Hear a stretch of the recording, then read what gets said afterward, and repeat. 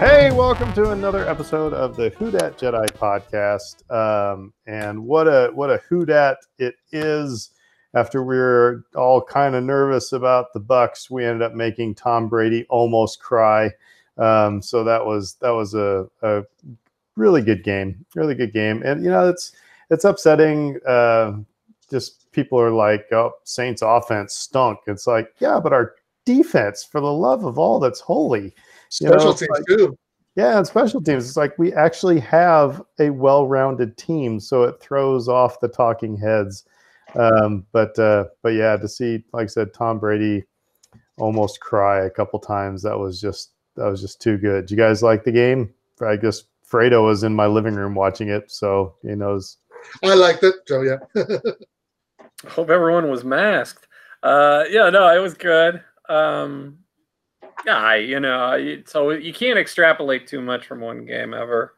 And normally week one tends to be the wackiest of NFL weeks because, you're getting rookies coming in, new players coming in, new coaches.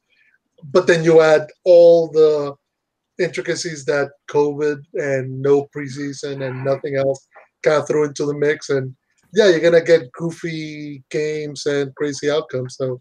But we were right. The talking points have nothing to do with how well the Saints played. It had everything to do with the Bucs and how they just didn't do so hot. But oh well, we won.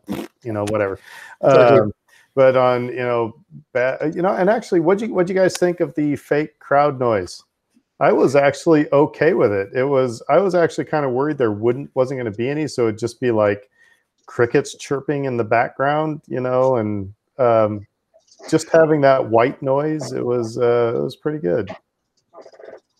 I think it's probably the right call to have something there, like you said. If it were just nothing at all, I think it'd be more distracting. I didn't hate it. Yeah, having gotten adapted to it by all the soccer over the summer, I kind of have come to accept it. I think my biggest moment when I actually had an issues, whenever you had those turnovers, so like. When we recovered the fumble kickoff, when Janoris Jenkins had that pick six. Because in my mind, I know that the sound of the Superdome when something like that happens, and it's the roof blows off of the place. So the fact that if it only felt like 50%, they didn't crank it up all the way high in those moments. So I'm like, yeah, that's when I noticed it. No, I'll tell you when I really noticed it more was when the pass interference penalties happened. Yeah. Because those calls would have been booed. Those refs would have been booed within every inch of their life. And I think the quote of the week comes from Cam Jordan when he was asked what he thought about playing in a stadium with no stands. He was like, "Well, it was like we were playing at a Tampa game." There's some truth there. Yeah, but on Bummer Saints news, we got Michael Thomas with a high ankle sprain. Mm-hmm. And Emmanuel Sanders was out of practice today. Double. Yeah. So, but I think he'll go. And look, if you're gonna miss Michael Thomas, you'd rather miss him right now, as opposed to the tail end of the season. This gives him time to get healthy, and we have enough weapons. Yeah. So that's our Who Dat talk. Just had to gloat there for a second because again, and I love the meme that's going around of if I demand to talk to your manager was a quarterback. That's the best meme. All right. So tonight though it's been a good Star Wars last couple days because the Mandalorian season 2 trailer dropped. And so that's going to be the most of our nerding out on this one. So if you don't want any spoilers or speculation of spoilers, things like that, I'm not going to hold back on rumors I've heard and things like that because they are just rumors. That doesn't mean anything, but it's going to get our conversation going. But we're going to be analyzing that trailer like true geeks that we are. But before that, though, we got to do some trivia. So, Fredo, I'll start with you. What's your favorite color? Blue. No, red. All right. Well, we're going to go. Okay, so we'll go with red. All right. Who takes more seconds to outduel Kit Fisto? I'm sorry, I read that wrong. Who takes mere seconds to outduel Kit Fisto? Okay, I was expecting a multiple choice there. So who takes mere seconds to outduel Kit Fisto? I'm gonna go with Darth Sidious.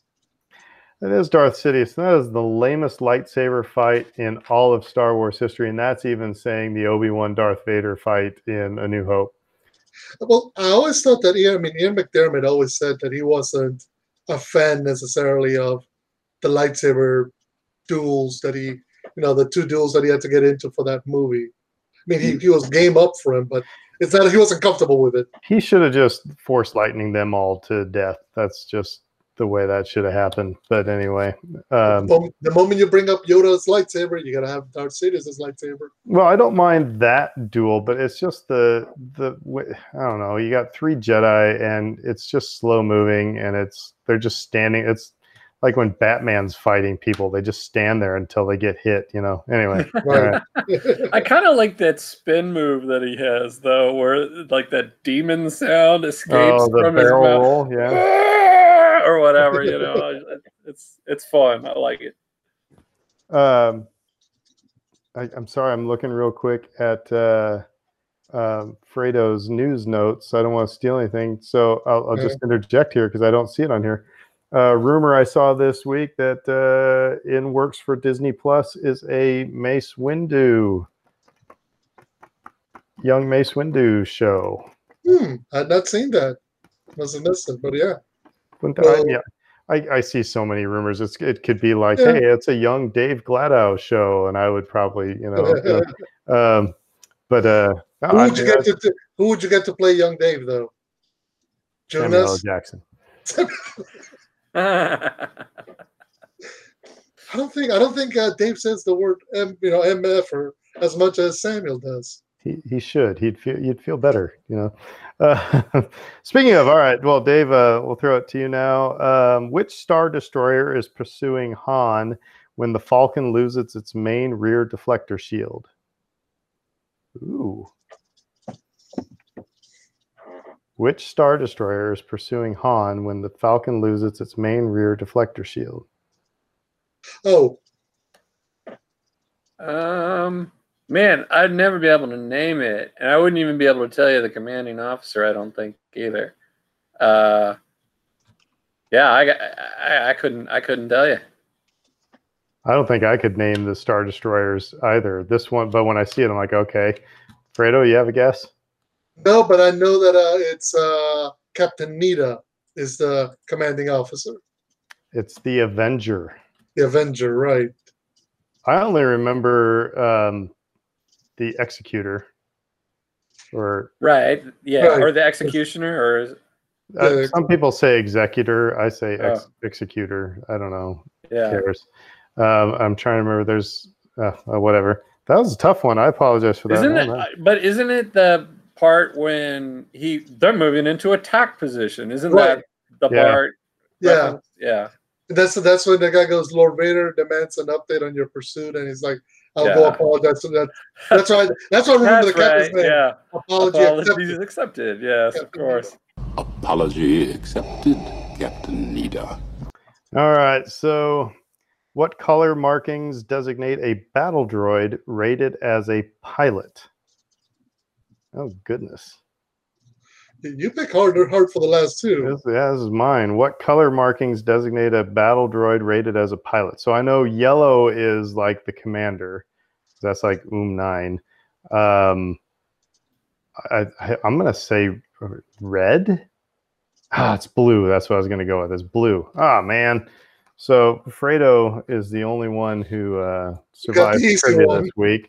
Wow. I would buy blue because I think the droids that were piloting Grievous's ship were blue. Mm-hmm. I was going to say purple. I don't know why. But anyway. Okay. Well, let's now our trivia's out of our way. Our brains are kind of warmed up. It looks like Dave's got an Oktoberfest. I have an Oktoberfest. And I'll have an Oktoberfest later. It's in the fridge. Okay. I got a Bell's Oktoberfest, so trying to follow in Dave's footsteps and get as many try as many Oktoberfest as we can. Well, see, that's what I did. You got me, Dave, because I was like, you know what? Yeah, I have been drinking a lot of IPAs, this summer and everything. So it's, getting to be fall. You need something a little darker, So, yeah, we got Oktoberfest here as well. All right, let's go into the news. Okay, so first bit of news, and the Emmys are this Sunday, and actually, that was actually going to be the last bit of news, and of course, Mandalorian is listed in as one of the nominees for about a total of 19, but it's already won a number of them. So 5 creative Emmys were awarded to the Mandalorian yesterday on the Creative Arts Emmys website. So it won awards for Outstanding Special Visual Effects, Outstanding Cinematography, Outstanding Sound Mixing, Outstanding Sound Editing, and Outstanding Production Design. So of the 19, it's already got 5 in the bag. And the other 14 are going to come into play this Sunday at 7 p.m. our time on ABC. I mean, it's well-deserved. I mean, and, but I still get back to, I would really like to see Star Wars start winning something more than just, the technical goodies, Yeah.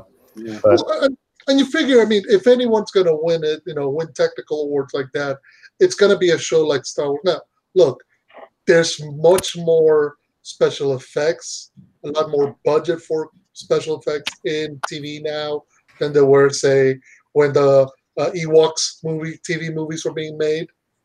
But at the same time, there's almost like you have to have a commitment to push the medium because that's in the DNA of Star Wars. Yeah. So moving right along. Also talking about awards, they held the Dragon Awards 2020. Not sure, and Star Wars won a number of things there because, of course, it did. I believe these are the awards that are connected to Dragon Con. So they're a set of literary media awards voted by fandom, awarded by Dragon Con. So Star Wars won for Best Sci-Fi Fantasy TV Series. We may have to make a road trip after Corona to like Dragon Con sometime. Mm-hmm. Yep. Road trip. Keep going. Sorry, keep going, Fredo. So it won 3 awards. It won Best Sci-Fi Fantasy TV Series for Mandalorian, Best Sci-Fi Fantasy Movie for The Rise of Skywalker, Best Sci-Fi Fantasy Video Game for Jedi Fallen Order. Cool. I wonder who else was in the running, but I had the list of nominees here up here. It's okay. I mean, all are worthy nominees. Yeah, I'm so fond of Mandalorian. I think I'm more fond of it than I really ever expected it to be. When we started this podcast, and we're like, this is what we're going to talk about. I was like, well, I don't know if the show's going to be any good or not, but let's start there and see where it takes us. And I'm at the point now where I'm like, yes, give it all the awards. I think it's great. It does a good job of speaking well for the work that they're doing at Disney Plus. So, talking about the next Disney Plus Star Wars project, which is Kenobi, Ewan McGregor's been doing the interview rounds. He's got a new TV series, I believe it's on Amazon Prime, which is a continuation of his Long Way series, road series. He and his best friend, which I believe is Chuck Wendig, I don't know if it is or is. Anyway, he and his best friend travel on bikes across places. So, like, I want to say they did across Europe or across Africa. Right now they're doing the Long Way Up, which is from the tip of South America all the way up to North America. They're trying to do that drive, what it's like. So he's been doing interviews about it, and then I started asking him about the Kenobi series. So in the sets of interviews that he's done, it's Charlie Borman, by the way. It's not Chuck Wendig. Anyway, during the interviews, they asked him about Kenobi. And he says, we'll start production next year in the spring. I'm really excited about it. It's going to be great, I think. And so they asked him, okay, is there a chance for anything else beyond that, second season? He says, as I understand it, it's a standalone season. We'll see, though. Who knows? So on a tangent, did I hear that he's been kind of poking fun and kind of running down the prequels? Well, no, actually, that's part of the interview. So regarding, because they started asking about it. Actually, no, he says, I'm more well. What he says is, I'm more excited about doing this one than I was doing the second and third that we did before. I'm excited about working with Deborah Chow, and the storylines are going to be really good, I think. I'm just excited to play him again. It's been long enough since I played him before. Now, go ahead. I was going to say one of the comments that he did make was just how he understands now how appreciated those films are, like more so than a lot of people wanted to acknowledge at the time, because he hears from fans all the time who were kids when those movies came out that fell in love with them and really appreciated them. And for that reason, he's excited to come back to it too. Yeah, I thought I had heard a comment that he was kind of. I thought there was some negative comments towards Phantom Menace and towards the prequels, and I was okay. So you guys you're talking me off the cliff. All right. Yeah, no, I'll give you his exact quote. He says, "quote Our films weren't much like when they came out by my generation who loved the first ones. I think people of our generation wanted to feel the way they felt when they saw those first three movies when they were kids, and George wanted to take our movies in a different direction. He had a different idea. It was tricky at the time, I remember. But now, all these years later, I'm really aware of what our films meant to the generation they were made for, the children of that time. They really like them. I've met people who they mean a lot to them, those films, more so than the original three. And I'm like, are you kidding? So he's not necessarily talking them down. He's saying, at the moment, we were getting all the negativity, and now I'm surprised to see that it's flipped. I think if you I listen to the Star Wars Underworld quite a bit. I think those three would say that they prefer the prequels to the original saga. That's what they grew up on. Right. They love the original trilogy, but the prequels and the Clone Wars stuff is there. So I think it has everything to do with generations, and and that's why I don't know if that generation. I think our generation liked the sequels better than the generation that grew up with the prequels. So it's like everybody's just telling everybody to get off their lawn. So, well, okay, exactly. And look, what's interesting is he's not the only one. He's not the only actor who's come out in support of the prequels. Liam Neeson Liam Neeson, he came out and said that. Let me see. I know a lot of fans and critics didn't like, and he's talking about the prequels that didn't like it. I'm proud of it. And he's also come out in defense of Ahmed Best, saying, at the time, I thought he was a really talented guy. I was telling George that I found him really funny. I thought he could be as big as Eddie Murphy got. And then, unfortunately, he got the brunt end of all the negativity sent his way. But he's proud. Jake Lloyd. Mm-hmm.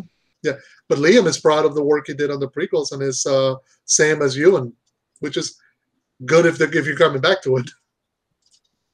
I love that. You shouldn't have to apologize for the work that you did in those films if you're freaking Liam Neeson or Ewan McGregor, because they did great work in those movies, those two in particular. Right. So they should be proud of what they did, and if they get positive feedback from fans, and it kind of makes me think right now because we're going through the same thing again with the sequels and the response and reaction that actors and creators of those movies have gotten, and it just makes me think in 15 years they're gonna be like, oh yeah, I grew up with the sequels. I love Rey, I love Finn, I love Poe. Can't believe you guys are coming back. It's gonna be interesting because it's history doesn't repeat, but it rhymes. I tell you what, Mark Hamill and Harrison Ford, and up until a few years ago, Carrie Fisher needed to thank their lucky stars that the internet was not a thing when those first three movies came out.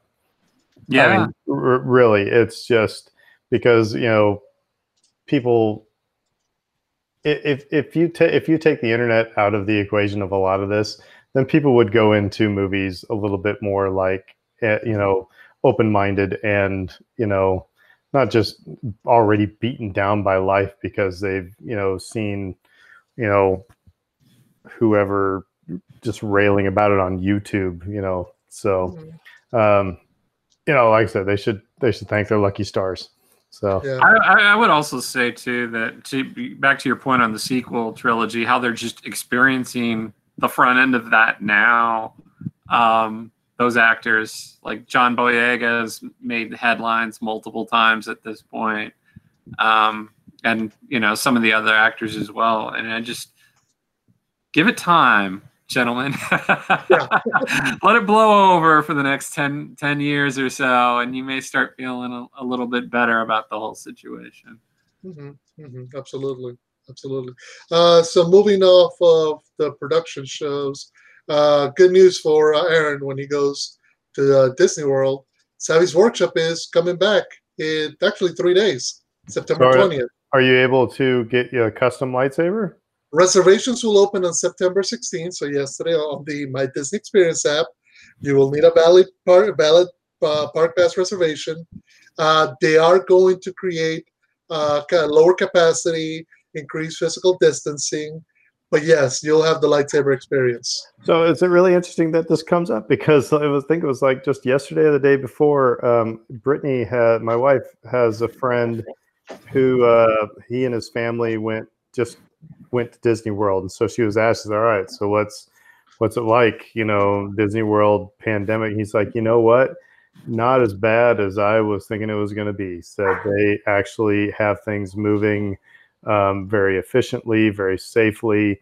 They got thou shalt stand here, you know, signs. But he was like, it was a lot better than what he was anticipating. But that being said, we've talked many times as we're walking from the car to Target with a mask on. It's like, nope, wouldn't want to walk around Orlando with a mask on in the middle of the summer. You know, but then we're, your sunglasses would just go with all the fog. Oh man, you're coming into the fall though now, Aaron. I know, right? So I don't know. It's yeah, it's still Orlando. But the thing that came out though is I said, I'm sorry not to hinge it on one thing. I said, but I don't want to go to Savvy's Workshop if I'm just going to get here's your Luke Skywalker lightsaber. And she's like, yeah, I understand. You want your, yeah, it makes sense. If you're going to go, you want to get a custom lightsaber. And now Fredo just tells me this. So thanks a lot. You're welcome. Well, Aaron, I'm curious. Have you if you wanted to do it, have you decided on a general design? Have you kind of checked out the designs yet? I do have an idea, but I will not talk about it right now. So okay. I do have an idea. Yes. Now that being said, I will make my own, custom lightsaber, and then I will go buy a Luke Skywalker lightsaber because I've always wanted one. Like the Anakin Luke, model. Rey. I've always wanted one of those. No, not the Rey. Sorry, the Rey. Sorry. Yeah, Rey is. I love Rey, but no, that's the Skywalker saber. Anyway, I don't want a little leather band around it. Well, that's interesting. Well, thanks for giving me something to talk about now. And hey, and I'll give you an update on my saber. It's held up remarkably well to 3 kids and a lot of abuse. I'd say that we've had to glue a couple of pieces back on, but I think that was par for the course. And that's part of the charm, I'm sure. That's part of the charm. It's, by the way, what batteries does it run on? Do you remember? The little ones. Runs on a Kyber crystal, Fredo. What do you know? AAA. Okay. Yeah. That's good. Speaking of going back to Disney World, Aaron, there was a Disney World call for investors, and during it they mentioned that they are moving ahead with various projects for development in the park, and they're putting a priority on Star Wars Galactic Star Cruiser, as well as Avengers Campus and Mickey and Minnie's Runaway Railway. So if you still felt like getting into that big old hotel, nope. He shakes his head. Nope. Sorry, again, I just say it does not. If I had kids, maybe. Otherwise, I just feel like I think I would just look like, creepy guy. So, You know what they do when you go, and I don't know. It may have been a while for each of you since you've been, but they put up these big billboards that says "coming soon." This thing, that thing, the Avengers stuff is coming. The Mickey and Minnie Railroad thing is coming. And so it's like they know what they're doing. It's like you think, oh, maybe I mistimed my trip a little bit, and I need to come back to experience these other things that are coming that are going to open up later on. They're very clever with the marketing. Yeah, because right now they're saying that the immersive Star Wars Hotel Experience is slated to open sometime 2021. They haven't given anything specific. Avengers Campus may also be opening in 2021, sometime around. It was supposed to be this year, July 18th, but now it's been pushed back to 2021. So if you're planning on going to either one of those experiences, maybe hold up next year. Here's the other thing. It's kind of like, Cats is like one of my least favorite musicals because like they come into the audience and you like they try to dance with you and stuff. And it's just like, or it's like going to a sporting event and the mascot is trying to get you involved. It's like, don't make eye contact. Leave me alone. That's the way I'd feel on the Star Wars Galactic Cruiser, yeah. So I don't know. Yeah. Again, if I had kids, it'd be something totally different. It's like, hey, let's go have this Star Wars adventure. It'd be great. For me and my wife, it probably would be no. So we'd be walking around the cruiser going, "Where's the beer? Show me where the cantina is." No, so you remind me of, and I know I've told you all this story, but I don't know if I've said it here on the podcast. Years ago, I was at Universal Hollywood. So I was by myself. I was out there catching some baseball games. I figured, okay, I got a day to kill. Go up there. And I ended up at Ollivander's. The Harry Potter world, Wizarding World. So they have an Ollivander's where, you're surrounded by kids and they have a whole experience where you stand in line. Did you push the kid out of the way for a wand, did you? No. Trust me, the kids are running all over. You turn around, you're going to hit a kid. So you got to be careful. But there comes a moment where they got to pick somebody from the audience to kind of take on the Harry Potter role with the whole wind and light showing up and waving of the wands. Guess who they picked? Yes, me. I'm like, no. Pick one of the. I'm like, pick any of the kids. Pick any of the kids, please, dear God. Pick any of the kids. I'm like, the light just goes boom right over my head. I'm just like, ah. So I totally share in your sentiment about living in those totally immersive environments because at some point you just gotta be like, look, you're not gonna get me to spend $70 on a wand right now because I totally did not feel like stepping up to this craziness, but now here I am.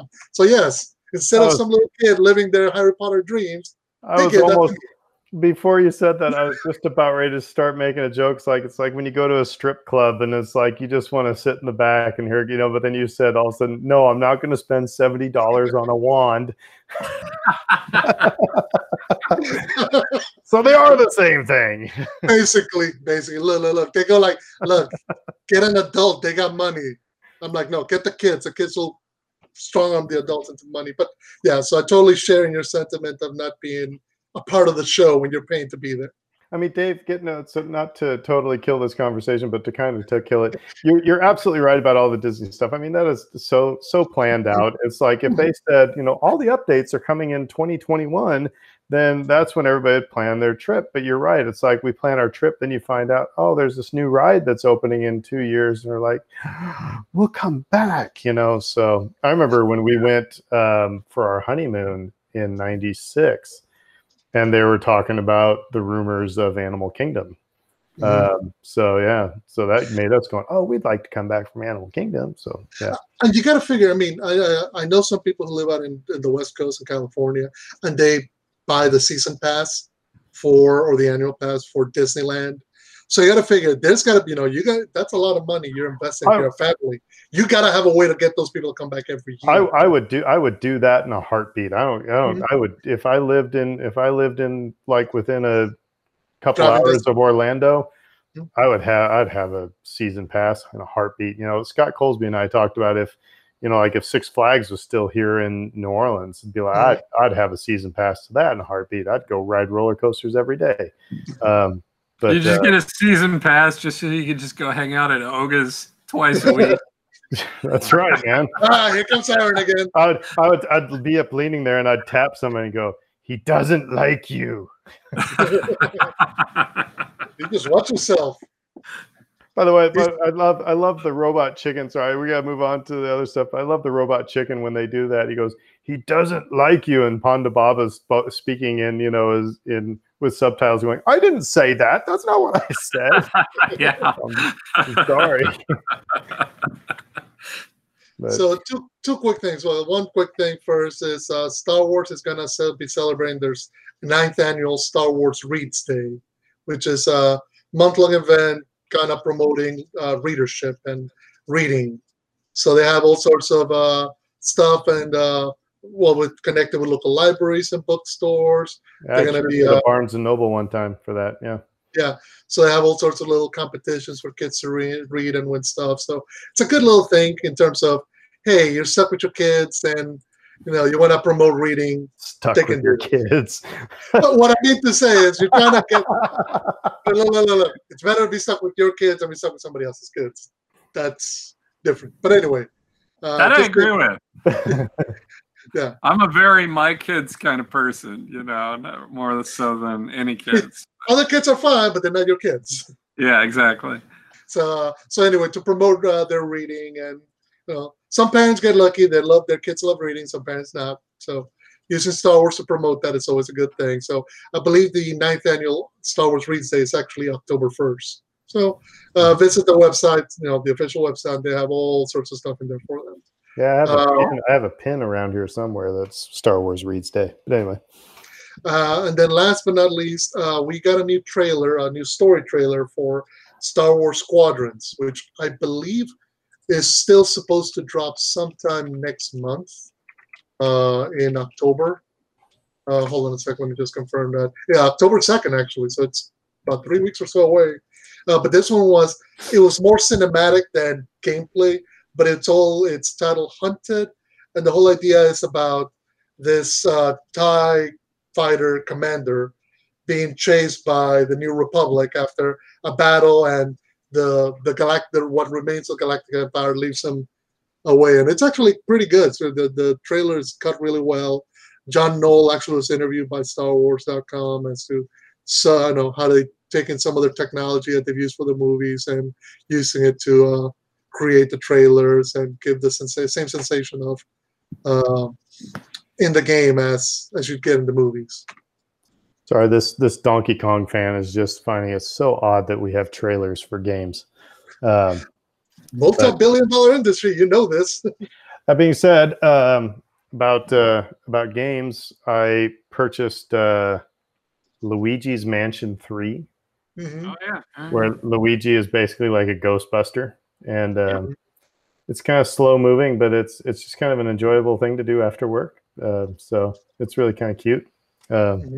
So, and it's 'tis the season for that kind of a game, right? Because October is coming up.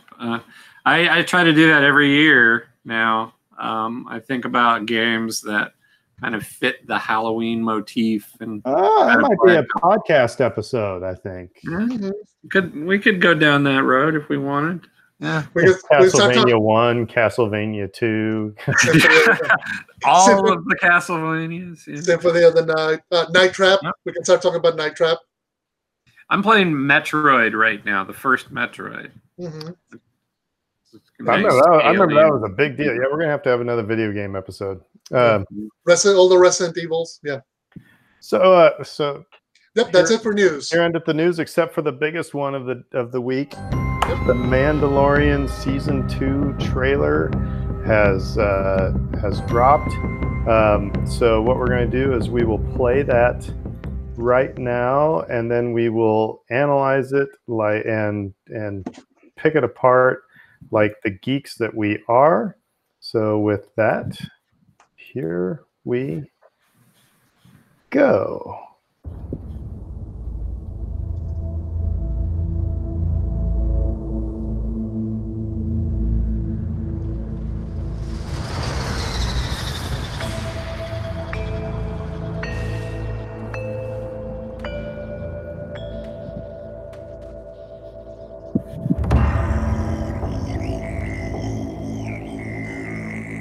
Show me the one safety deemed such destruction. You must reunite it with its own kind. Where? This you must determine.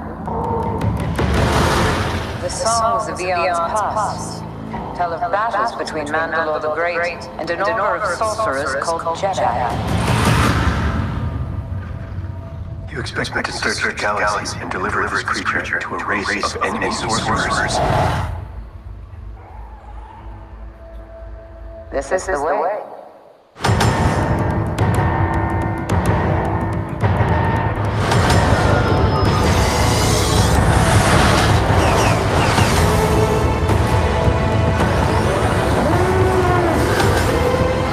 You know this is no place for a child. Wherever I go, he goes.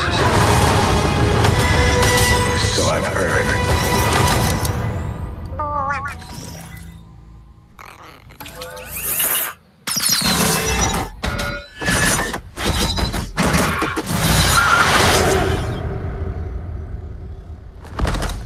This is the way.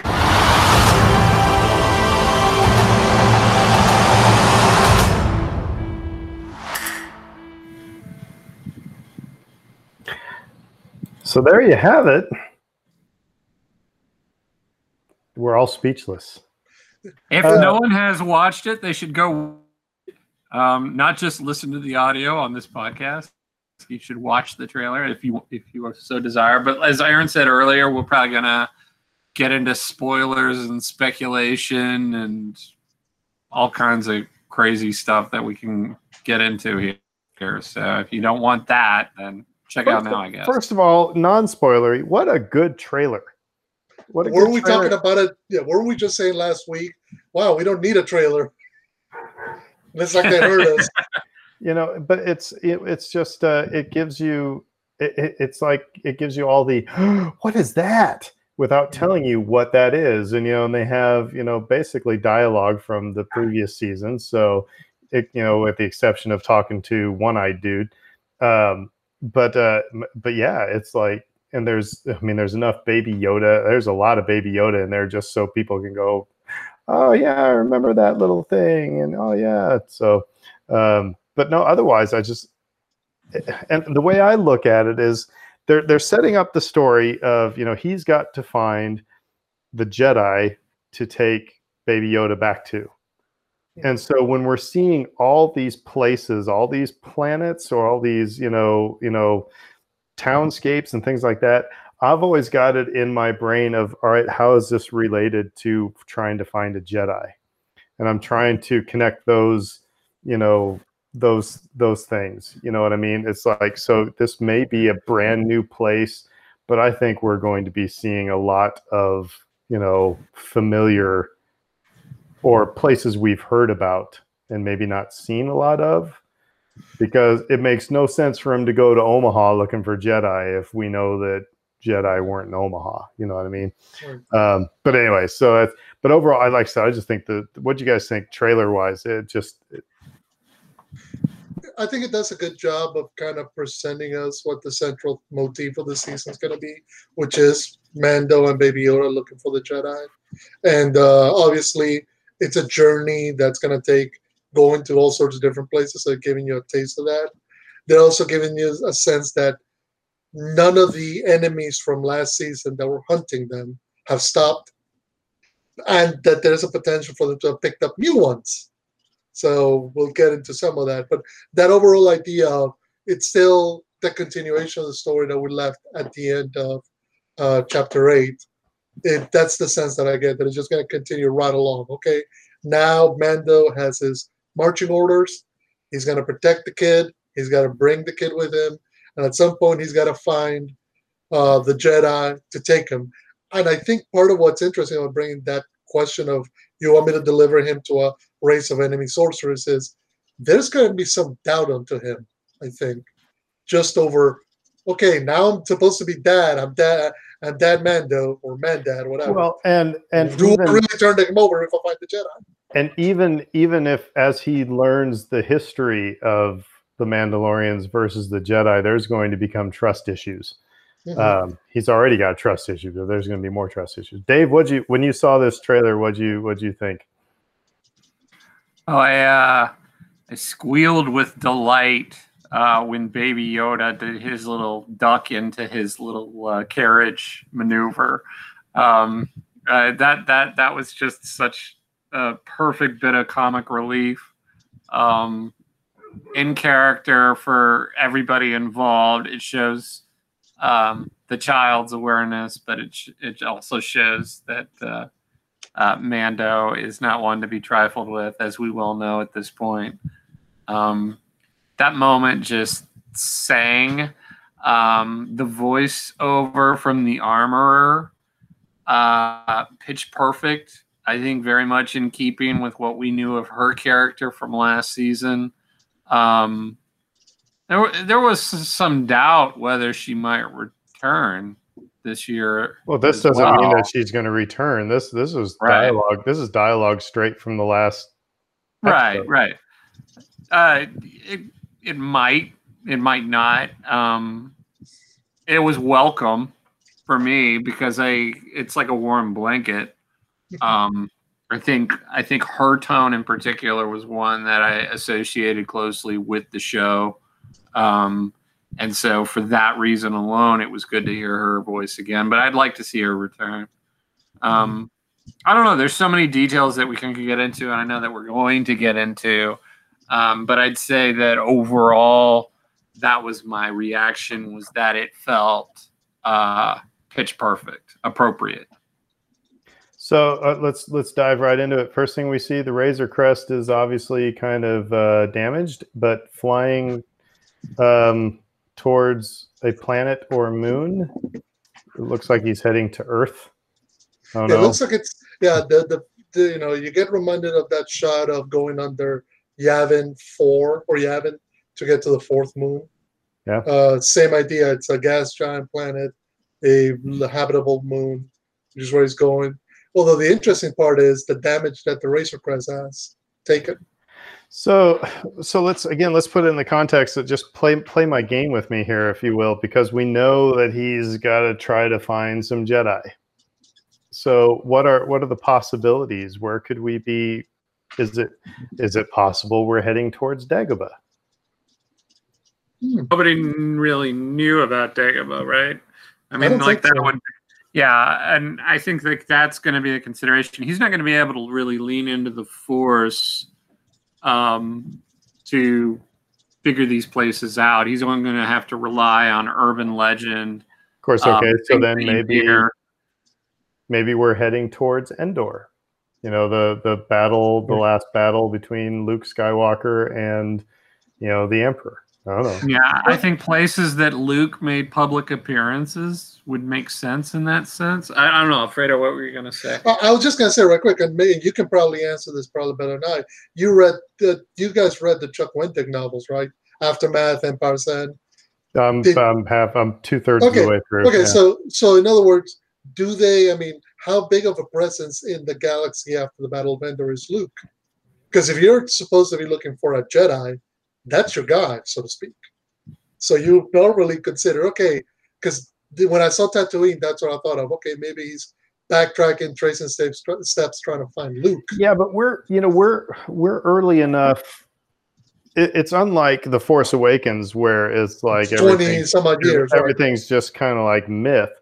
This is like, holy McClunky, the Empire's gone and the Death Star is destroyed. Oh yeah, it was this Luke Skywalker dude, and I heard he uses a lightsaber and he was a Jedi, and so there could those rumors could be a little bit more prevalent. But there's also the fact that there's going to be records. The New Republic has taken over the Empire. They're going to have access to records, something. Anyway, I'm just wondering. We're obviously just speculating, looking at just this one planet, but I find it very interesting that it opens up heading towards a specific planet. Right, and I guess that was my point. Is like it hasn't, the New Republic may have all this stuff, but I don't know, has it disseminated yet to the populace at large? Because ultimately, that's the goal for Mando can't go on something official. He's got to go by what he's picking up from people in the know, or what's common knowledge, that kind of thing, to try to track down. If he's tracking down Luke, going to Endor, going to Tatooine, that makes sense. But not necessarily also Luke, but you're also going to look at like, where did Jedi, and we're going to get into this a little bit later, where did Jedi train? Where would they, where did they go when they're at their heyday? Right. So let's just keep on moving. The next bit we see him, it's stark difference. We're in a nighttime in kind of an urban area, and there's a lot of graffiti everywhere, which I think that's pretty cool. We've never seen Star Wars graffiti before, except for on Rebels. I don't know.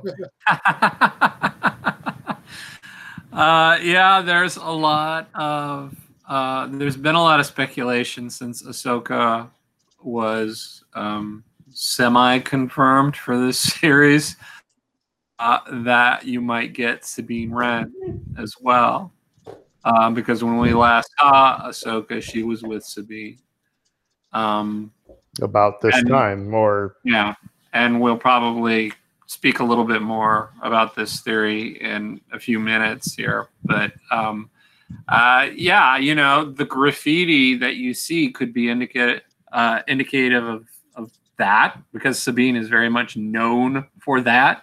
The other possibility I've seen floated is that it's more to do with returning to the vibe that we got from season 1, which is like at Tatooine, you see stormtrooper helmets on pikes. Yeah. There has been some uprising. There has been, the locals kind of taking matters into their own hands. So I think you could see that be an extension of that, as well as the planet that we left things off on. Navarro. Yeah. Navarro, Yeah.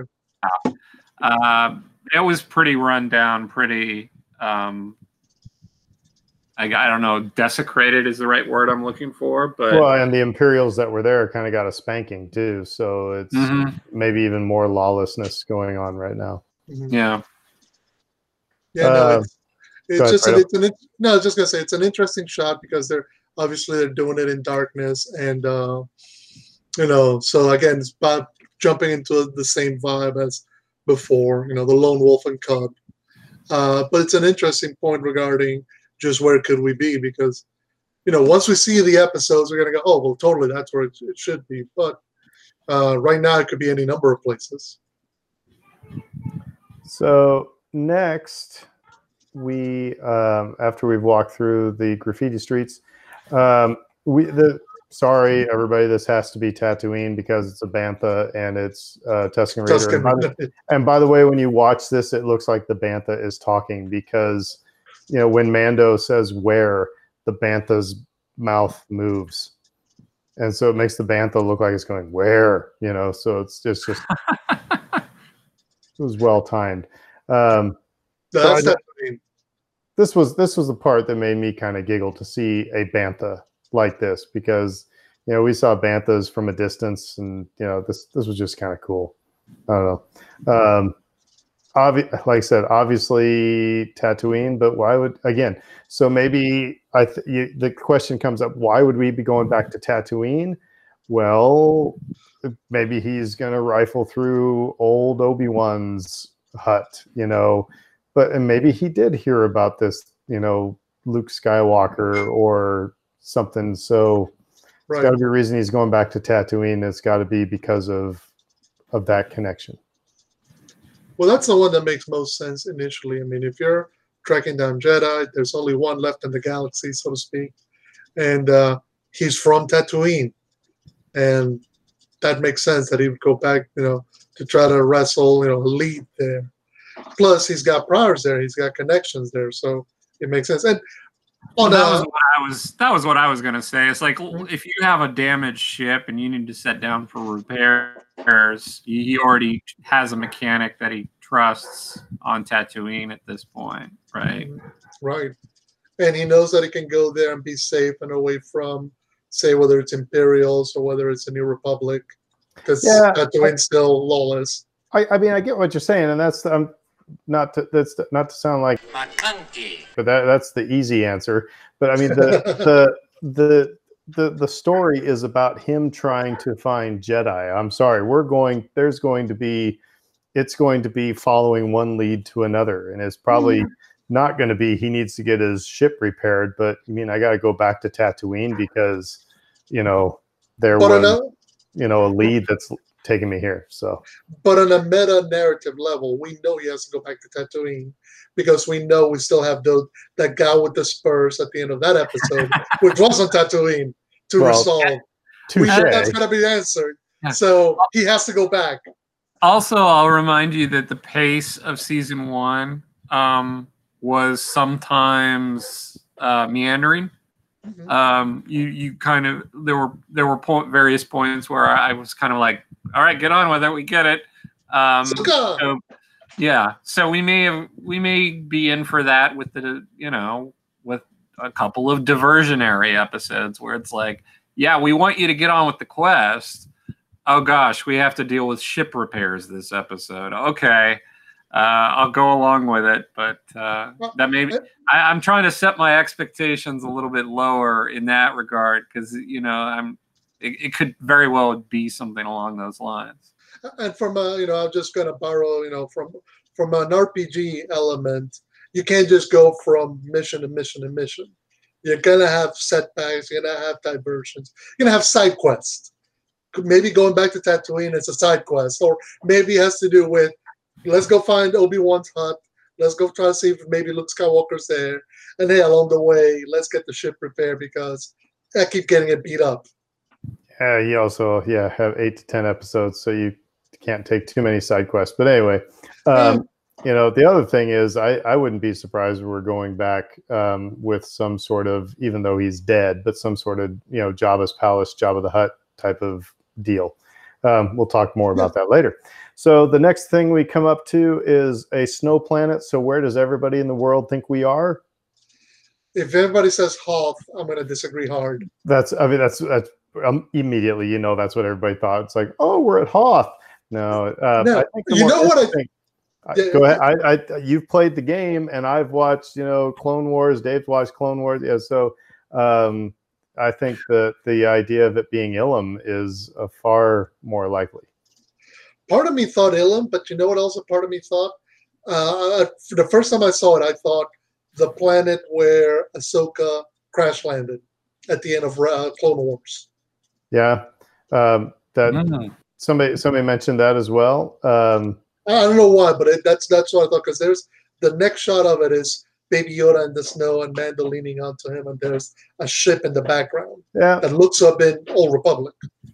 Yeah, but I also like the idea of Ilum, because we know that Ilum is a known planet by the fall of the Old Republic, because that's when Jedi Fallen Order takes place. Well, so the idea of going there makes sense. It was a Jedi hotspot. That's where they took younglings to get their lightsabers and stuff like that. To get Kyber crystals.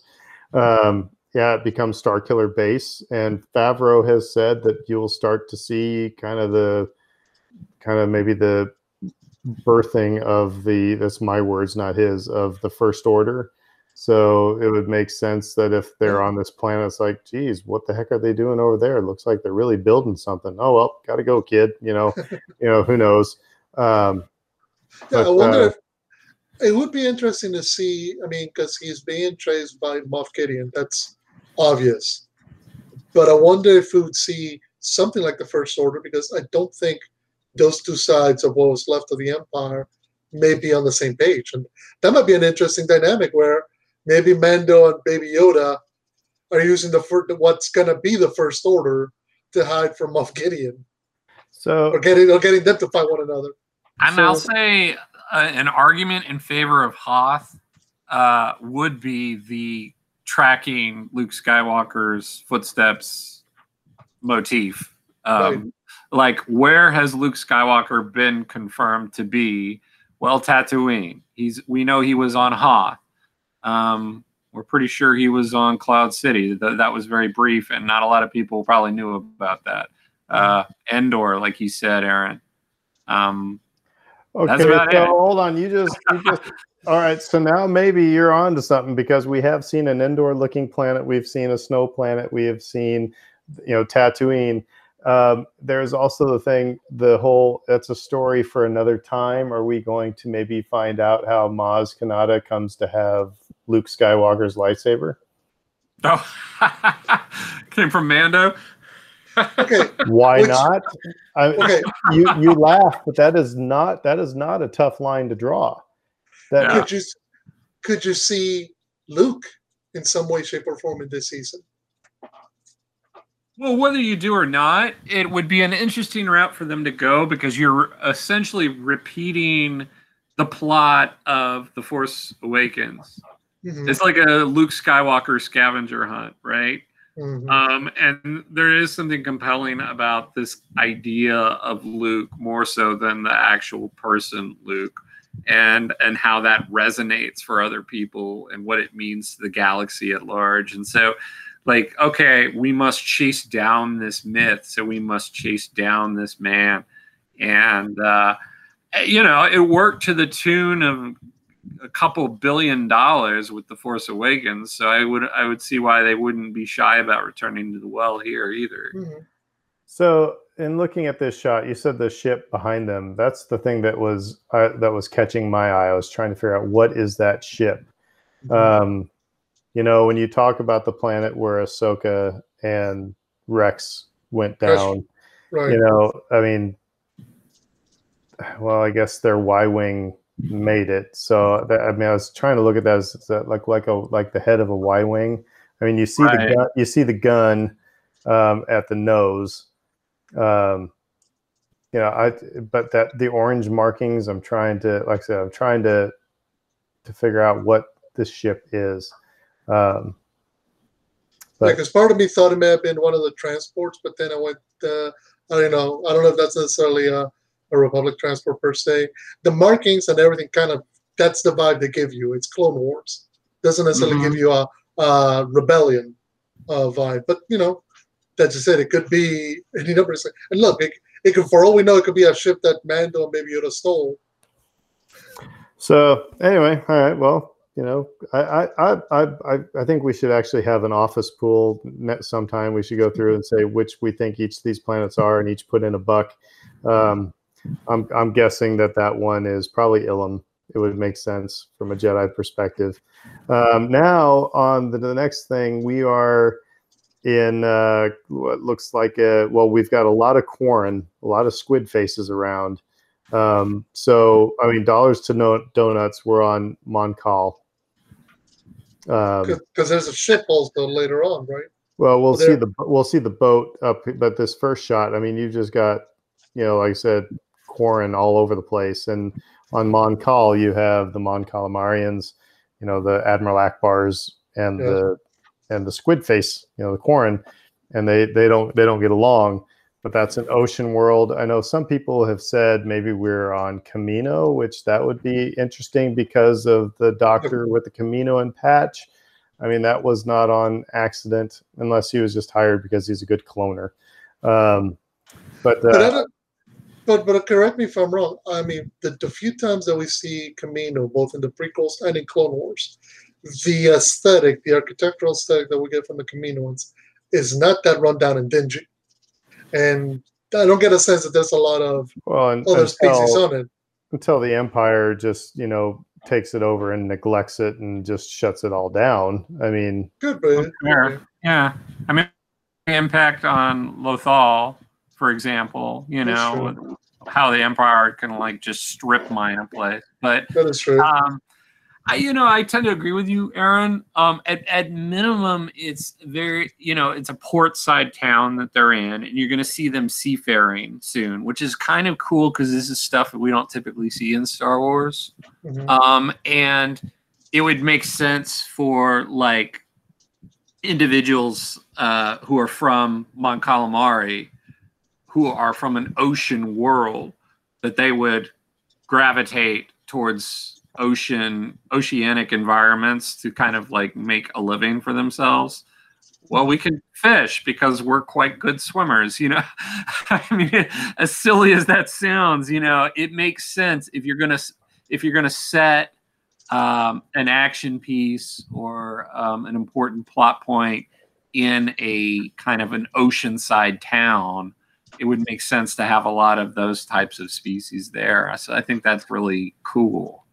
Yeah. You wouldn't have Ewoks there because they'll get all wet and the fur would just stink. It'll start to smell, yeah. Yeah, exactly. Smell like wet dog, yeah. So next up, we have the Mystery Woman. They and the voiceover at this point is he's talking about, you want me to take him to, you know, a race of sorcerers. Enemy sorcerers. Enemy sorcerers. And they show this Mystery Woman who give me a little credit. The facial features actually do look a little bit like Rosario Dawson. But when you immediately, I thought, well, first of all, let me explain myself. Kessel Run Transmissions is their podcast, and they had a rumor, spoiler, whatever, that Rosario Dawson had filmed a scene specifically for the trailer wearing a hood, but it was going to be a dark hood, not like the light one that she was wearing at the end of Rebels. And so when I saw this, I was like, oh, this is what they're talking about. So I think they probably got something wrong, because it is a person that kind of looks like Rosario Dawson, but it's obviously not Ahsoka, because you don't have the markings, the markings and the things on the head. I mean, it's a little orange complexion, so it's kind of the right complexion. But anyway, you guys and other people have said it also. It's what, Sasha Banks? Is that the name? Yeah, WWE superstar Sasha Banks. Yes, that's what it says on her business card. WWE. That is. Star. Hey, look. Look, you know, when you become a WWE superstar, that's your moniker for life. So it's kind of like Dwayne Johnson. He's forever the Rock. I had heard a rumor actually that she was playing Sabine Wren. And so that would make sense that, you know, again, a Mandalorian is looking for, comes into connection with another Mandalorian and says, hey, I happen to know this Jedi. You know, it doesn't take long to connect those dots. But the voiceover says a race of enemy sorcerers, and they show this person, and then that person disappears. That makes me think not Sabine. And then I was reading other people's speculation. I can't remember who said this, but maybe could it be a former Night Sister?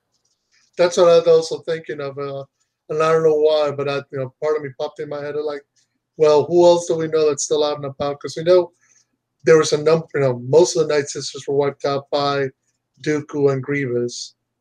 But a few of them did survive. So now, what if, and I mentioned this in our group chat, what if, Sabine and Ahsoka, before they go off on their adventures, or as they're off on their adventures, maybe Ahsoka is training Sabine in the ways of the Force. So maybe there's going to be kind of a quote unquote marriage of the Mandalorian and the Jedi, once again, after they had, the original, whatever his name was, like Tar Vizsla. But I don't know or it could be somebody just totally nobody that is going to be new to us. What do you guys think? So first thing that I thought is, like, I went to kind of make the math in my head, because the last time we see Sabine is at the end of season 4 Rebels, and she's 18. Now that's 5 years before. No. Well, the last time you see her is in that epilogue, which is post Return of the Jedi. She ain't 18. How old is she then? Well, she was probably about 16 pre A New Hope. Right. So then you gotta. This is post Battle of Endor, so she's in her 20s. Okay, so then, well, that's my point I was gonna make. She's in her 20s. She's in her 20s post Empire Strike or Return of the Jedi, and then add another 6 years. Add another 6. So which makes sense with Sasha Banks is, I believe, 28, 29. I'm sorry, but the three of us go into a bar and we see somebody order a drink, and we're gonna go, she don't look 21. I mean, because in our mind's eye, we all look 21, but we're not. We're not. A baby. So I think the math works. I'll let you go though. I'll shut up. I'll drink some water. So no, what I was gonna say is just simply, I think the math works out. So if she's Sabine, she's of age appropriate. Is what I was trying to say. So if they wanted to cast Sabine, Sasha Banks as Sabine, she's age appropriate. She might be looks appropriate. I don't know. That's another issue altogether. Whether or not that's who you picture when you saw Sabine in live action. But I think if that's Sabine, it would make sense in some way that you wouldn't necessarily have Ahsoka tailing Mando and Baby Yoda.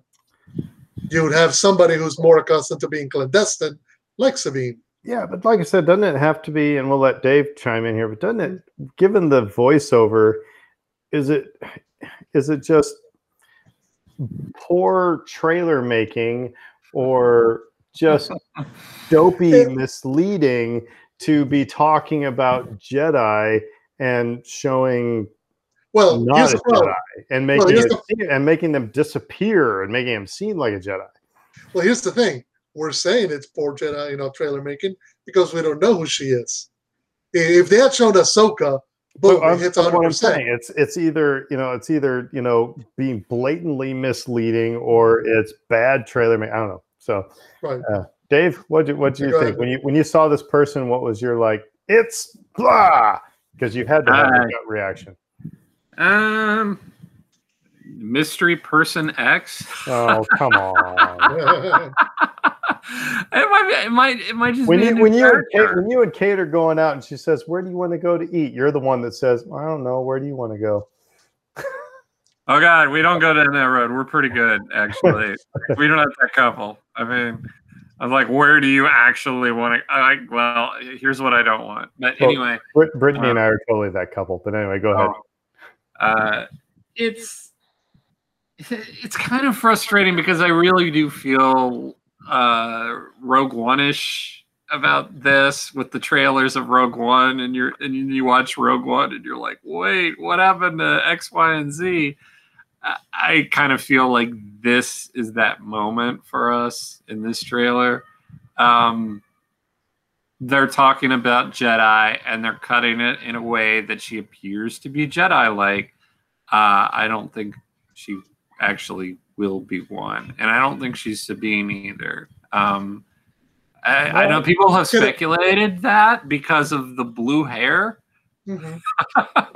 I guess she's known for having blue hair in her WWE persona, and Sabine at varying points has had blue hair.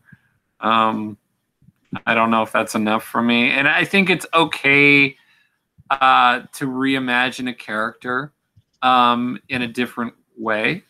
It doesn't necessarily have to be note for note, pitch perfect. They said something really interesting in the gallery when they were talking about the Darksaber. They said, because they're like, wow, here's the Darksaber and the real thing. He said, and I think it was Dave Filoni said, well, remember, it's like the animated stuff is kind of like basically an artist's rendering of the real thing. So I think people are going to get hung up when they start seeing it. If Captain Rex is in this series, if Sabine is in the series, Ahsoka, they're all going to start nitpicking over the fact that the look, that it's not the same. It's going to be like, well, you got to imagine this is like, the animated series is like the courtroom, rendering of, the people on trial, so you're getting an artist rendering of this. So yeah, you're going to have to let it go a little bit, but artist rendering, I always think of that Tom Brady one. Mm-hmm, yeah. Angular with the little sharp nerve. Yeah. I don't know. I immediately go right to Tom Brady. So can I offer one more crazy hypothesis? Go for it. Sure.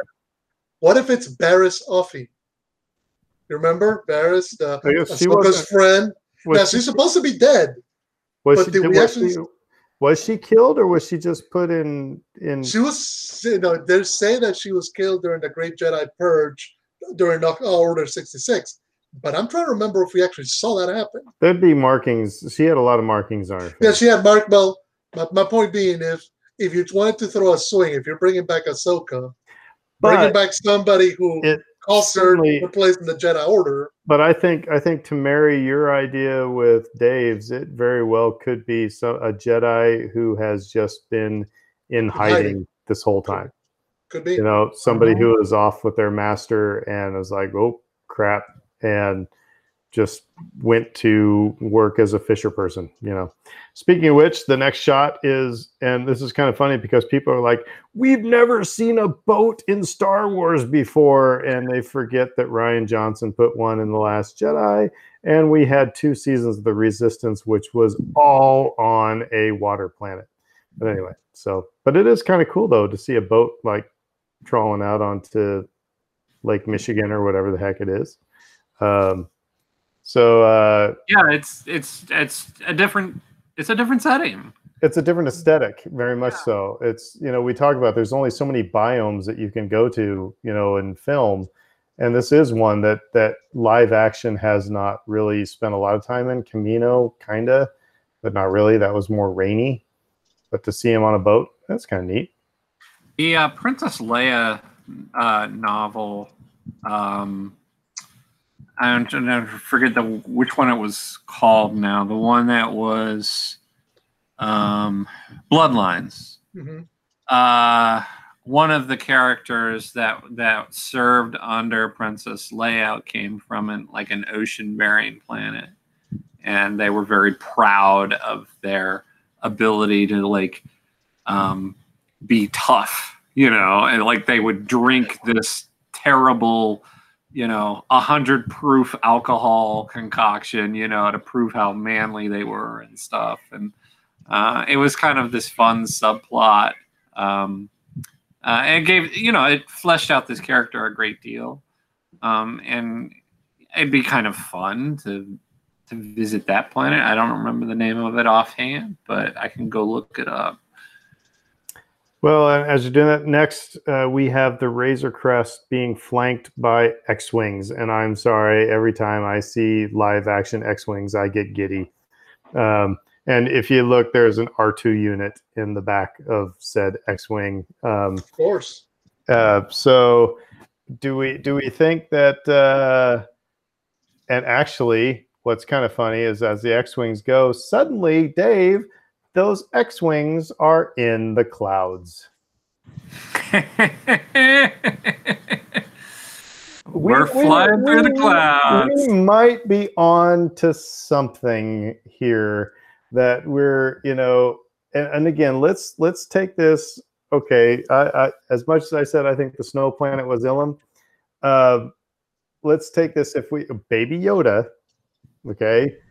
And so if you end up finding out that this species had a Jedi master named Yoda, and, you know, and I don't know, somehow I'm trying to figure out how you would connect all these dots, but linking it back to we're in Empire Strikes Back land. You know, it's like we're seeing Hoth, we're seeing Bespin, you know, and then into Return of the Jedi, you're seeing Tatooine, and you are seeing, you know, Endor possibly. I don't know, but anyway, it was funny because I just scrolled through it. I was like, oh well, yep, we're in the clouds. So, which the thing that I was kind of thinking of when first of all when I saw that shot is, going through the clouds is, it reminded me of the shot in Empire when the two security exactly when they're flanking the Falcon as it's approaching the landing pad. But here's the deal. In the first shot of the Razor Crest being flanked by X-Wings, it's good. The wings are down, and then when they're in the clouds, actually, then the wings start coming up into attack position, and then when they're in the clouds, the wings are in attack position. So I don't know what's going on, but do we think that Amando's being attacked or escorted? What do you think? Okay, so when I'll put this shot with the first shot we saw together, and I was thinking maybe Mando is trying to go back to places like Yavin or Endor or even Dagobah, places where Luke was, and that may still have a military value or have a presence from the New Republic.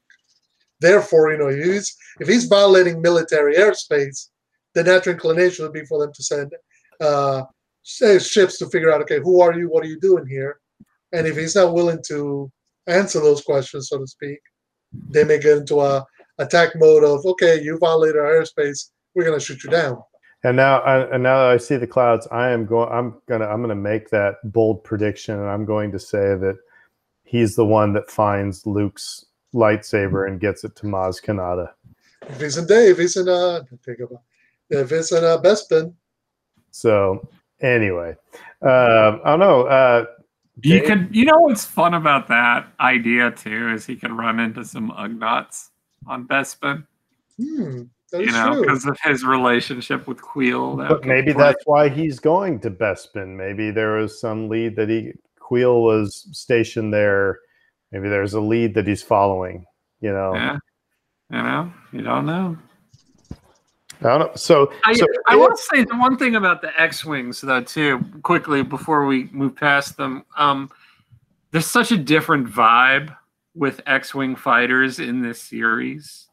You know, as kids they were like the hero ships, and they were so cool, and they were just like you wanted to be an X-wing fighter pilot and all this, and now they're kind of bureaucratic, and they're a little bit, you know, like forceful, and like not necessarily in a good way. I mean, that's been our only experience with them in the series so far, and they're the state troopers. They're the state troopers of the galaxy. Yeah, it's a whole different vibe now. They've gone from being the cool, you know, out on the outlaws to now being the by the books cops pulling you over. So next we get a quick shot of Mando on a speeder bike in a desert planet. I'm guessing it's probably Tatooine. We can't go to two. Well, it might be Navarro again, I suppose, but. We have to spend time on this. Did you guys see Jason Ward's tweet making Star Wars? About this. Okay, so some people have apparently freeze-framed this and like blown it up and done some analysis and have tried to basically analyze what's going on this speeder more so than what you might just initially assume. It looks like the Mandalorian is hauling Boba Fett's armor on the back of the speeder bike. Yes, I'm looking at this. You have to go to Jason Ward's tweet probably to find it rather than the actual trailer. Would you like me to share it, Aaron, so you can see it as well? I mean, I've got the thing on full screen. I don't know. You know, of course, now if you show me, then it's going to be, oh, well, sure it is, because it's, yeah. So, like, regardless, I thought that was a decent segue to start talking a little bit more about our mystery spur wielder and who that might have been. Which that gets into the Aftermath series that Fredo was talking about, because, Go ahead, Dave. Go ahead. Yeah. Or Fredo can speak to it a little bit too. Well, just simply, I mean, the natural, I mean, when we started talking about it, the natural assumption was that it was Boba Fett, because he's the one character we know who's got to wear spurs. But Chuck Wendig's Aftermath novel, I still have never heard spurs in Empire Strikes Back. But anyway, go ahead. They're in there. They're in there. Trust me. They introduced a character by the name of Cobb Vanth, who I believe was a slave, right, Dave? Yes. Who somehow frees himself, recovers the armor of Boba Fett, which had been recovered after, you know, the Sarlacc spat out what he couldn't digest, and, you know, basically wins it from other people and uses it to become the sheriff of this community of people called Freetown on Tatooine. So he kind of declares himself the law of the town, and he's walking around like a cowboy, so to speak, in this wild frontier town on Tatooine, which, if you got Mando racing on a speeder bike across town, maybe he bumps into him. This is canon at this point that this character has the armor. There is still no for sure accounting for Boba Fett being dead. So, and because of Tamura Morrison, there is speculation that Boba Fett might be returning. And so you could be in a good, bad, and ugly situation with the three of these individuals who would have a very invested attachment to this armor for different reasons. You know, Right. Mando because of his culture and because of what it would mean to Mandalore. And, you know, like, this armor belongs with my people. Boba Fett because, you know, this was my dad's armor. This is my armor. This is my birthright at this point. And then obviously this new sheriff character who has inherited it. So you could have, you know, a three-way standoff with these characters. Dave Filoni originally tried to do with Boba Fett and Cad Bane in Clone Wars. And we might be getting set up for that. I don't want to necessarily expect that that's for sure what's going to happen, you know, but it's kind of a fun what if. It creates an interesting dynamic because you know that Dave Filoni loves Westerns. You know that Jon Favreau loves Westerns. So creating a sort of Mexican standoff, to use the term, from the good, the bad, and the ugly here with these three characters would create a dynamic. Because what's going to be interesting is you're gonna be rooting for Mando, but Cobb Vanth, by and large, is a stand-up. You know, once he becomes the sheriff of Freetown, is a stand-up character. You're gonna want to side with him. Plus, casting Timothy Olyphant makes great sense because he's like born. The dude's born to play cowboys. And then Boba Fett on the third end of that, it'll create an interest. You know, with all his fans, it create a dynamic where all three of them could be pointing blasters at one another. And you're like, please don't shoot one another because I can't afford to have any of y'all go down. So I just found the tweet, and okay, yeah, again, know whether it's matrixing or not, but yeah, I can see what you're talking about. So yeah. I mean, whether it happens or not, if Timothy Olyphant is playing that character, then he's going to be wearing that armor. Well, I tell you what, though, the Mando would probably be like, no, you shouldn't be wearing that armor. Mm-hmm. And that even Boba Fett shouldn't be wearing that armor if it's, you know, Mandalorian armor, because he's not Mandalorian. So, but what's also going to creates an interesting dynamic because Boba Fett, if he does come back, has a stake to say, I'm Mandalorian because I'm a clone of a Mandalorian. I don't think. Well, he might stick to it. I'm not saying. I don't think Jango was. I don't think Jango was, but I think the point is Boba believes it, or at least believes it enough to be wearing it. But the idea of that's my father's armor versus Mando or Din Djarin going, no, that's my people's legacy who rescued me, versus Cobb Vanth going, I'm actually using it for good here. You know. Next couple shots we'll probably be able to hustle through real quick. We got Cara Dune and Chubbs. And actually I'm thinking that the first shot with all the graffiti is not Navarro, because this looks like Navarro and it looks like it's cleaned up and happy-go-lucky, and you know, everything's tiny. They cleaned it up as best they could after the last battle. So they moved the rubble to the side. And then you have like not just one, but looks like 4 TIE fighters with the folding wings. So Outland TIE fighters is what they're called, apparently.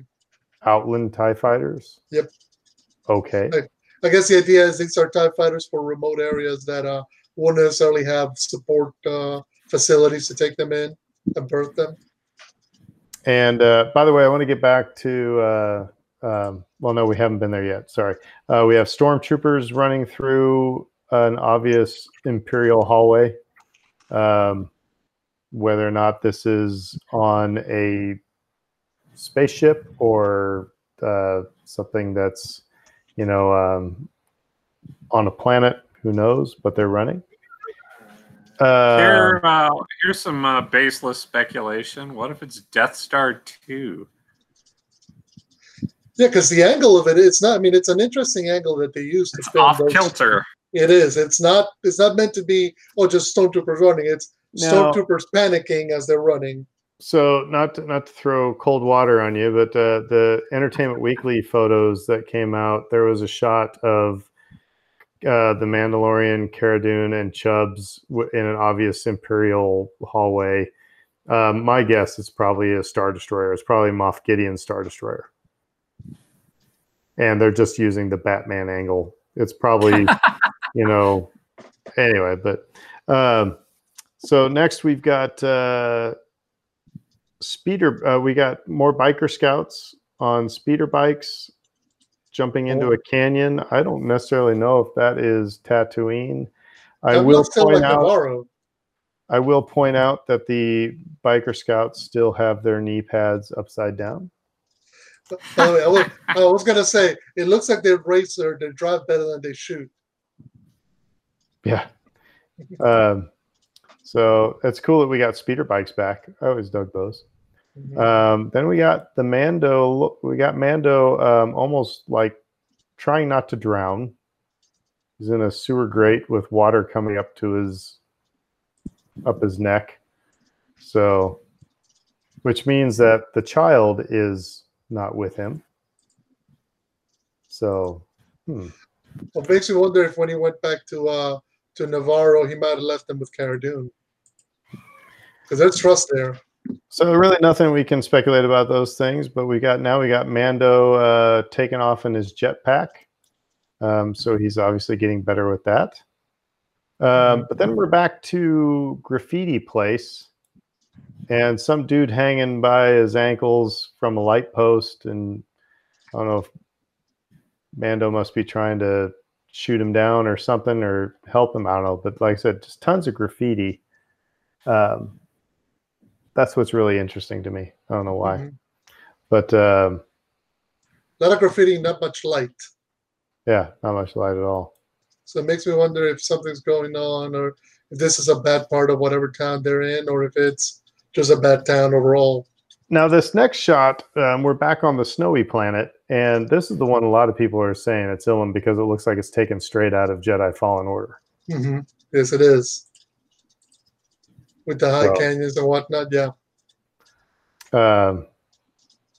So it's Mando going back through the Fortress of Solitude or whatever.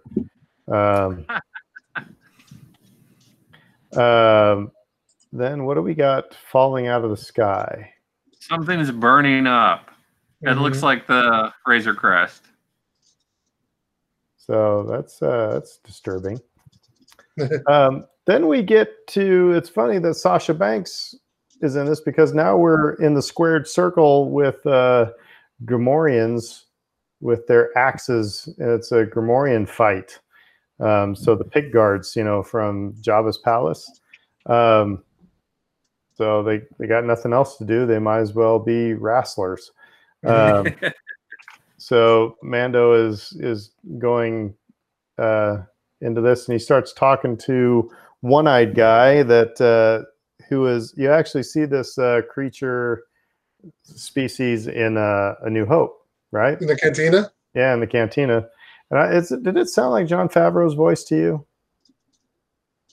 Might be.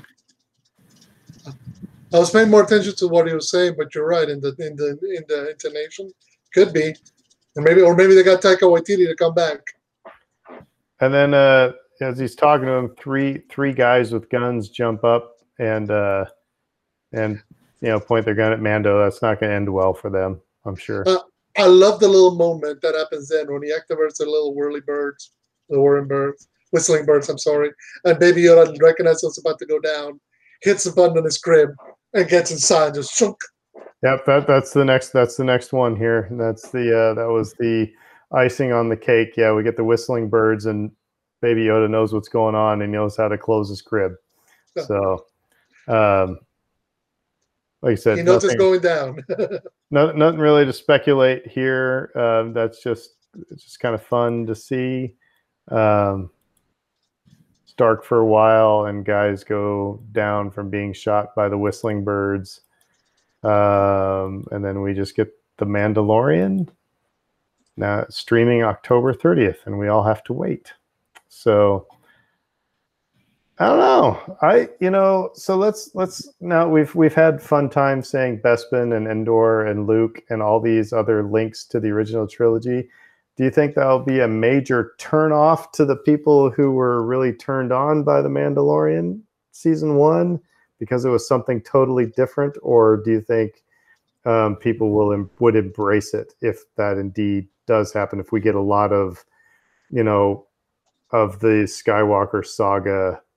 Well, I guess it is the Skywalker saga, but also Jedi Fallen Order, also, the Clone Wars, things like that. If you get those references in this, because he's going to be looking for Jedi, do you think people will go, ugh, or do you think they'll embrace it?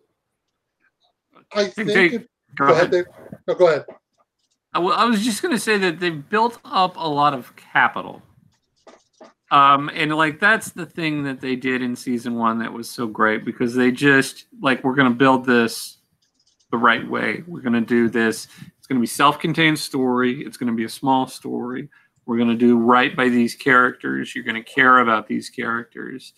And we're going to tell a self-contained story. So by the end of season 1, you'll feel satisfied with what you got, but you'll also be attached to the people that are still standing at the end of the thing. And so going into season 2, they have all this goodwill built up. I think people are going to be a lot more willing to go along with whatever direction they ultimately want to go.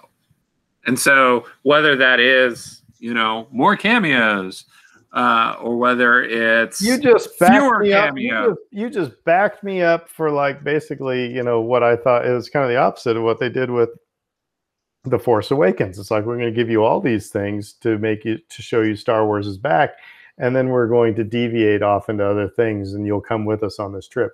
I both are excellent, motivating factors, so yeah. I think I was going to say regarding season 1, it had to start in a new place because it's a time period we haven't seen before. Mandalorian's Din Djarin's a character we hadn't met before, so yeah, I kind of had to get acclimatized to how things were for him. And as we went along, we kind of uncovered parts of what is his reality is. But now, because he's got Baby Yoda, because he's got his mandate to go seek out the Jedi, we should be seeing those elements reintroduced or becoming more prevalent in season 2. There's no way you can avoid him. If his job is reconnect Baby Yoda with either his species or with the Jedi, well, that means you're going to have to find Jedi, and that involves bringing in everything else that we've kind of seen. Doesn't mean you get it all at once, but it means he has to now become part of the larger story that we know. So real quick, the obvious thing that we did not see in this trailer, what's the thing that sticks out like a sore thumb? Who did we not see? Moff Gideon. Moff Gideon and the Darksaber. Yeah. Talk about, it's like, giving you a, big old, hint at the end of the last season, and then we're not going to show you any of that. So I thought that was kind of interesting. Mm-hmm. The rumors that we have heard, and still we can't confirm, Ahsoka. We haven't seen Ahsoka. Katie Sackhoff as Bo-Katan. We can't confirm that one. Like you said, Tamara Morrison, we didn't see any of that. So those things are still, I think there's this, I think those that we're just listing off there, those are the Baby Yodas of this season. All these rumors that people are, hearing this, that, or the other, I don't think they're going to show any of that footage until the episode hits now. I think this trailer is enough for people to get through the rest of September and into October, and they can wait until episode 4 or whatever to show, Bo-Katan, or, the last episode to show Ahsoka. I don't think Ahsoka is going to come into it until the finale. Put it this way: we were saying last week that we didn't need a trailer. the fact that we got one is appreciated because, hey, you get to see and we get to speculate. And it's fun to see kind of how, some of the places they're going to go and some of the adventures they're going to be in. But that still doesn't mean that we're still not going to watch. We're already in. And the idea that, we need to see Bo-Katan or Sabine or Ahsoka in order to kind of buy in. No. People who know those characters, they were already, they paid their ticket, way back when, and they're along for the ride now. So this is more about making sure to remind everybody, hey, it's coming back. If you thought, if you hadn't thought about us, here we go again. So it's good. It makes everybody happy. And right quick before I go away, I was going to mention they did confirm all the directors for the episodes. So Dave Filoni's back, Bryce Dallas Howard's back, Rick Famuyiwa's back, Jon Favreau's going to direct an episode, Carl Weathers is going to direct an episode, and then Peyton Reed and Robert Rodriguez, who we knew were directing there, as well. So those are your directors for the season. I wanted to springboard a little bit off of something, Aaron, that you said, which was just that, is this going to be a slow burn? Like with some of those themes. It's like they leave this major cliffhanger at the end of season 1. Well, they don't have to resolve it right away. That may be a 6-episode arc. It may be the whole season before we get any sort of resolution to that. But I can't help but think with the name of the series is The Mandalorian. And the biggest mystery that we haven't had any sort of hint at resolution to yet is what happened to frickin' Mandalore. What happened to the Mandalorians? Because they're scattered to the winds. They're all in hiding. They're afraid to come out because they think they're going to get wiped out. How did the Darksaber fall out of their possession? Essentially, how did they go from this proud, warrior, proud group of warriors to hide in the shadows? Well, and the Mandalorians have always been linked to the Jedi for better or for worse. I mean, they're kind of like the yin and the yang, right? So I think they'll be able to tell that. I think they could tell that story while also trying to find the Jedi, to take Baby Yoda to. I think it's an essential piece of who he is, though, right? Because that's the name of the show. That's who his character. We still refer to him as Mando. The Chubbs calls him Mando. It's like this is who he is. So what does it mean to be Mandalorian? Like what does that even mean in this time frame? We don't really even know that still. And so I want to see more of that unfold. These new rumored characters make a lot of sense for that, right? Like Sabine Wren would make total sense. Ahsoka, to a lesser degree, would make some sense. Bo-Katan, Bo-Katan, who we know is going to show up. So I have a lot of excitement about that. I have faith that we'll get there. It's just it's interesting that they stayed away from it completely in the trailer. Now, what about the fear? Is there a fear that is created by the rumor that is Pedro Pascal quit halfway through the season 2? Actually, was told to take a hike because what I was reading today was that he wanted more screen time without the helmet on and went and complained to Disney or Lucasfilm execs, and they said, you know what? No, go take a hike. We don't need you. And then you link that to, what Jon Favreau has said about being able to branch off onto other stories in the second half of this season. Do you think there's any validity to this? Do you think if Pedro Pascal was kicked off of the set or quit, whichever side you want to, do you think that would have only hit the ears of one insider journalist? Or would it have been the talk of all the time? No way. I mean, put it this way. If for some reason, because look, when you are an actor in a recurrency. Think of stuff like whether it's Friends or Seinfeld or Game of Thrones. Whenever your show hits the zeitgeist, the cultural zeitgeist, where you don't even have to be a fan of that property to be aware of it. The fact that the negotiations for money and screen time become headline news around the world. So if for some reason Pedro Pascal had marched into Lucasfilm's offices and told them, I want more of this, and Lucasfilm said, take a hike, that would have led an Entertainment Tonight. That would have been on CNN. That would not, because he has people, he has agents, he has publishers, he has some team that represent him, and they would have made sure, hey, just FYI, Lucasfilm's trying to kill the golden goose here, and the fans would have been in an uproar. So I don't necessarily think the idea that he was ever at risk of being fired. Now, could there have been some internal dynamics between him, the producers, whatever, over certain storylines, whatever? Yeah, that could happen. Or maybe somebody didn't get along. I mean, shoot, actors don't get along. This is bigger though.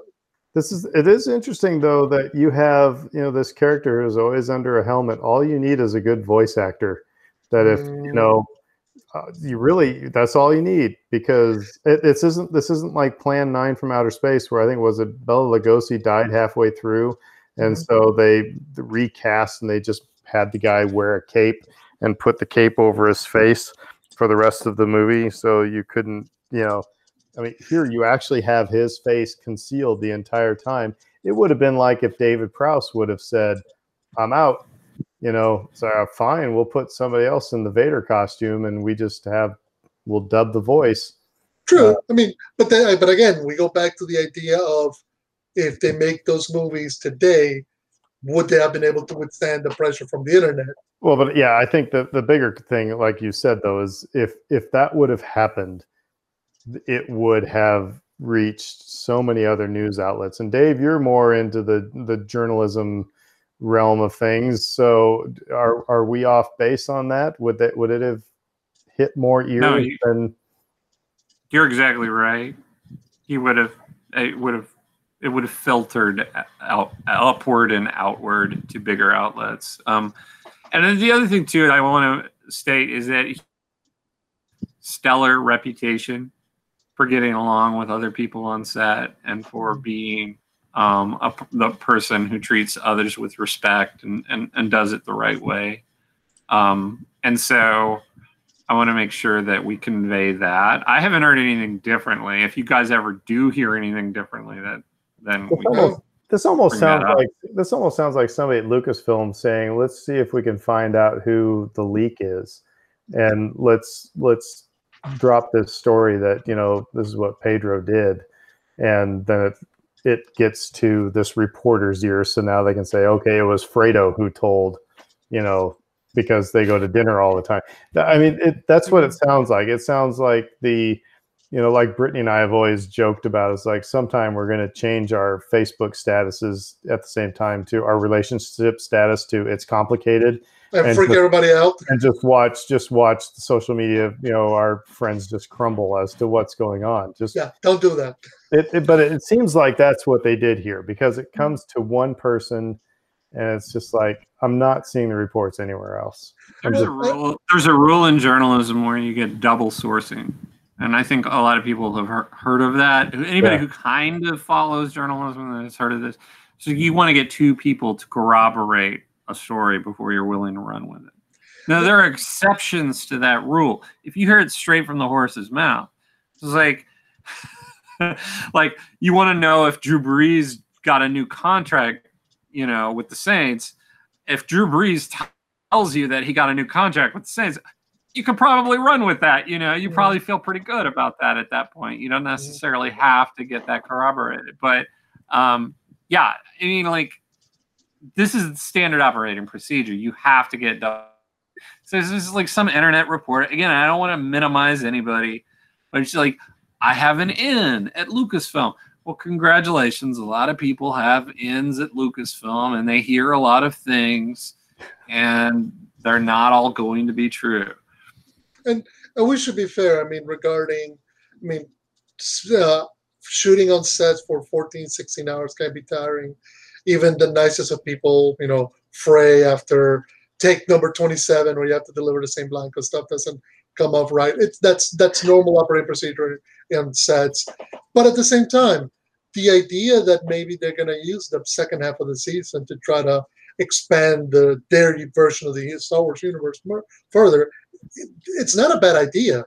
If you want to see if people want to see more of Cara Dune, give her an episode and see if people want to follow the story. If not, okay, fine, we gave it a try. You're not committing to anything beyond one episode where maybe she's minding Baby Yoda, trying to figure out if Mando got captured or whatever, that kind of thing. Well, and I'm sorry, but I not really don't mean to apologize, but I think anything Dave Filoni does is to continue the stories that he was telling in the Clone Wars.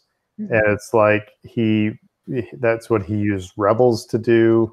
And then he got his second season of Clone Wars, and Mando is turning into that a little bit. I'm not against it, but it's just we should not be surprised if if that's what we're getting here. It's just a continuation. I get another chance to continue this story in a different venue. Well, if you look at Rebels as a model of that, right? Because Rebels was in a lot of ways a continuation of Clone Wars. He waited until maybe season 2 to try to make more of those connections, bring back Ahsoka, bring back Rex, these kinds of things.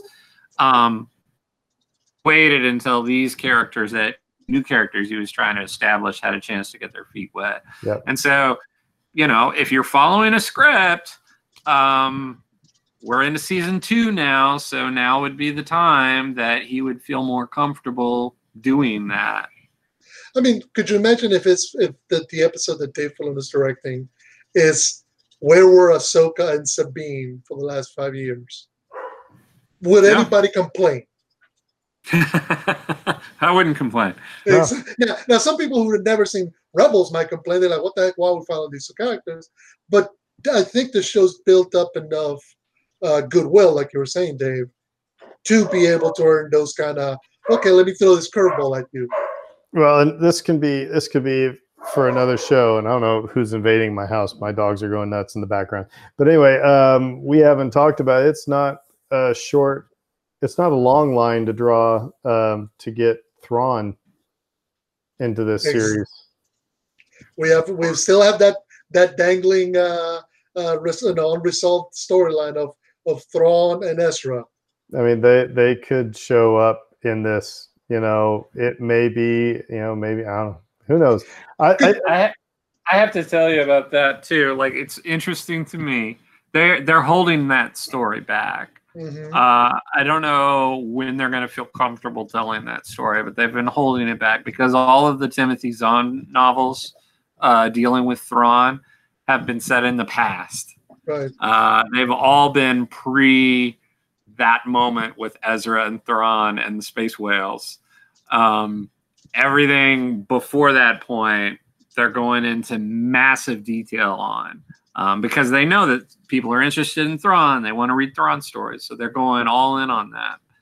But nothing beyond that point, they've come close to even touching on yet. So they're holding it back for a reason. And I guess we just have to wait on eggshells to see what it's going to be.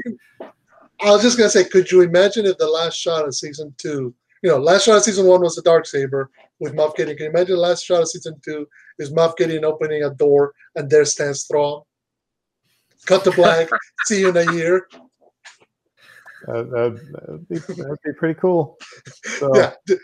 Everybody, there's 1,000 Star Wars fans who just scream, enjoy the idea. They squeal. So I we could keep speculating all night long, but real quick, just around the horn, just real quick, you think we'll get another trailer between now and October 30th? I say yes, we're going to get another one. I think so. I think we'll get one, probably something like something premiere on a Monday Night Football game, that kind of thing. At least a TV spot. Yeah. I mean, yeah. I just don't think they can help themselves. I mean, there's still a lot of time left. I mean, you got a whole month. the perfect thing would be just this tease. That's it. And then, but they released it, in barely mid-September. So it's only going to give, if it was, again, pre-internet, when we see the Return of the Jedi trailer, and then it's like, oh yeah, that'll keep you going for 6 months, but now it's like, this will only last people for a couple weeks before they're going to want their fix. So maybe there is still a possibility we'll see Ahsoka. But anyway, with that, I guess we've got Raiders Monday Night Football. That's right. In Las Vegas. I think we're going to take the Raiders. Mm-hmm. But again, I don't like making any sort of guesses because it's me and the Saints. But no, I think it's going to be an interesting game. The Raiders were good, if not spectacular, against the Panthers. They did all right, but neither team looked. They look like week 1 team games. So we'll see. But I'm confident. I'm confident our defense can go in there and travel and win. Completely off topic. I looked up the name of the planet that I was referencing earlier, the sea planet, Pamarth. It was an outer rim planet. They're all outer rim planets, and they can't name things really well. Marthans were known for being excellent pilots, as well as their courage and gusto. What? Who were? Pamarthans. Oh, I thought you said Marthans. No. Like, did the person have a lisp that was writing that or something? No. They're all the parents of Bruce Wayne and Clark Kent's moms. Marthas. You wouldn't bother to carve arg. Sorry. All right. Well, with that, we will end this episode of the Who Dat Jedi podcast. Remember, you can find us on Podbean, on Google Podcasts, on Apple Podcasts, and find us on Twitter and Facebook, Who Dat Jedi podcast, or each one of us individually. Like I said, we'll always talk Star Wars with you. But until then, hope you have a great week. Stay healthy, and go Saints. We'll say Who Dat. Who Dat. And we'll see you next week. McConkey.